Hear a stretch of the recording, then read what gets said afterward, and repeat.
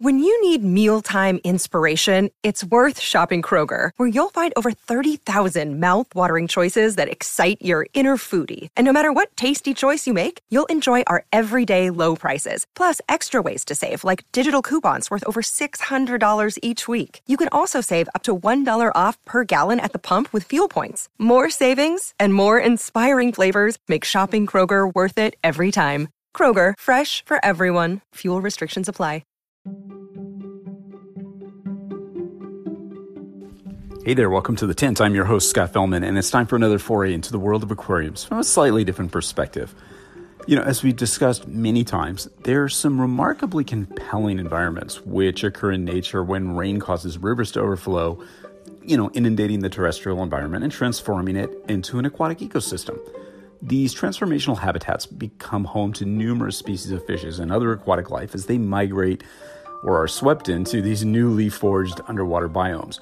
It's a dynamic habitat. It's ever-changing as the inundation period progresses. The water level can rise as much as 10 meters, which is about 30 feet, in a given inundation cycle. Obviously, when you're talking about an influx of water of that magnitude, it's a significant event, and it impacts the terrestrial vegetation profoundly. The upper parts of larger trees in the inundated forests remain above the floodwater, while younger trees of the same species and shrubs tend to remain fully submerged up to a few months each year before the waters ultimately recede. And that's where it gets really interesting to me. We talk a lot about the leaves that fall from the trees into the water. What about those which remain on the trees during the seasonal flooding?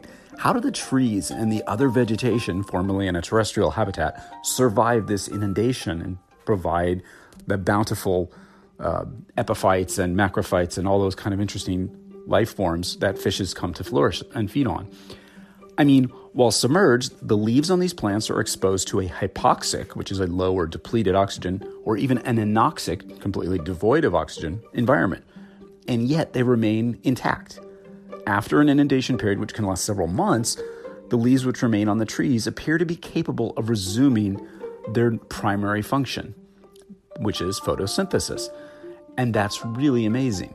One study I found determined that, and I'm quoting, at least the majority of the leaves not shed at the beginning of the inundation remain functionally capable, at least when the water depth at which they remain does not exceed 1.5 meters, or about 4.5–5 feet.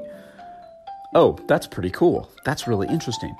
And of course, interestingly, there's other distinctions between what happens in the whitewater inundated Varzea habitats versus those which occur in the blackwater inundated Agapo habitats. Some of those in the Varzea are only lightly coated with sediment, just different sediments that come from the forest floor and so forth, while some in the Agapo are covered only by spicules, which are small skeletal elements from freshwater sponges. Now, don't even get me started on freshwater sponges. That's a whole nother topic that I would love to delve into sometime and love to find out more about and see, could we find freshwater sponges as a potential, biome enhancement organism? Very interesting stuff. Interestingly, in a study of the leaves of around 20 different species of trees found in a Varzea habitat in Brazil, it was revealed that they possess an epidermal surface structure that's similar to, wait for it, rice plants. Of course, rice plants grow partially submerged, right? Yeah. The epidermal structure that they have permits a film of air to adhere to the surface when the leaves are first submerged at the beginning of the aquatic phase. Now, stick with me here for a second. This is interesting. This is thought by scientists to be an adaptation by the leaves to allow them to survive underwater for extended periods of time. What this means is that gas exchange occurs between the water and the air that's trapped in the leaves. So carbon dioxide in water can, under a sort of partial pressure, enter the leaf structure, leaf solution, and enter the leaf openings in the form of gas. And of course, what happens is the plants release oxygen. So this is thought by scientists to be an adaptation to allow them to survive underwater for periods of time. Again, in short, the stomata, which are the minute pores in the epidermis of the leaf or stem of a plant, they're protected by something. In this case, it's a heavy wax or by a covering of cells, which prevent infiltration by water. And the trapped air in these structures permits a low level of photosynthesis to occur underwater in the presence of sufficient light. Okay, that's really freaking cool. That's amazing. And yeah, As the waters recede, this is where it gets really cool. These trees and plants not only bounce back, they continue to grow and thrive year after year. They've adapted to these seasonal cycles of inundation and desiccation, supporting the ebb and flow of life both above and below the water. So, what are the implications for us as hobbyists here? Well, for one thing, it means that some terrestrial plants are quite adaptable to submersion for short periods of time. Could this be worth experimenting with in aquaria? Like doing that old urban agapo thing that I talk about all the time, starting off with a terrestrial habitat and flooding it with water for some brief period of time, while utilizing plants that appear to have a waxy coating on their leaves. Maybe. I mean, I could be way, way off here, but it's a starting point, right? Perhaps those with horticulture backgrounds or simply houseplant lovers might have a lot more to bring to the table and add to the conversation than I can. In the meantime, I think this might be a good avenue to explore. Apparently, there are a lot of plants that seem to have that waxy cuticle or kind of waxy coating that may give them an edge in surviving a very wet environment, if not being completely submerged. Again, I'm just guessing, but we have to do the research. It's a simple idea based on a hunch and an anecdotal observation from nature, but a good rationale for the possibility for using terrestrial houseplants in our aquarium experiments. Sort of reminds me, do you remember that those admonitions you see in like online and in books and stuff when you see those plants at the local fish store that are really terrestrial plants, and you'll hear, oh, that won't survive long underwater, don't buy these. But somehow they're sold as aquatic plants because they can hang on for some period of time. So all of a sudden, I'm thinking about the some period of time underwater, and I find that fascinating because that's all we're really asking them to do. We're not trying to use them full-time, 24/7, 365 as an aquatic plant, right? We're trying to use these plants for some period of time underwater, then they're dry, then they're wet, then they're dry.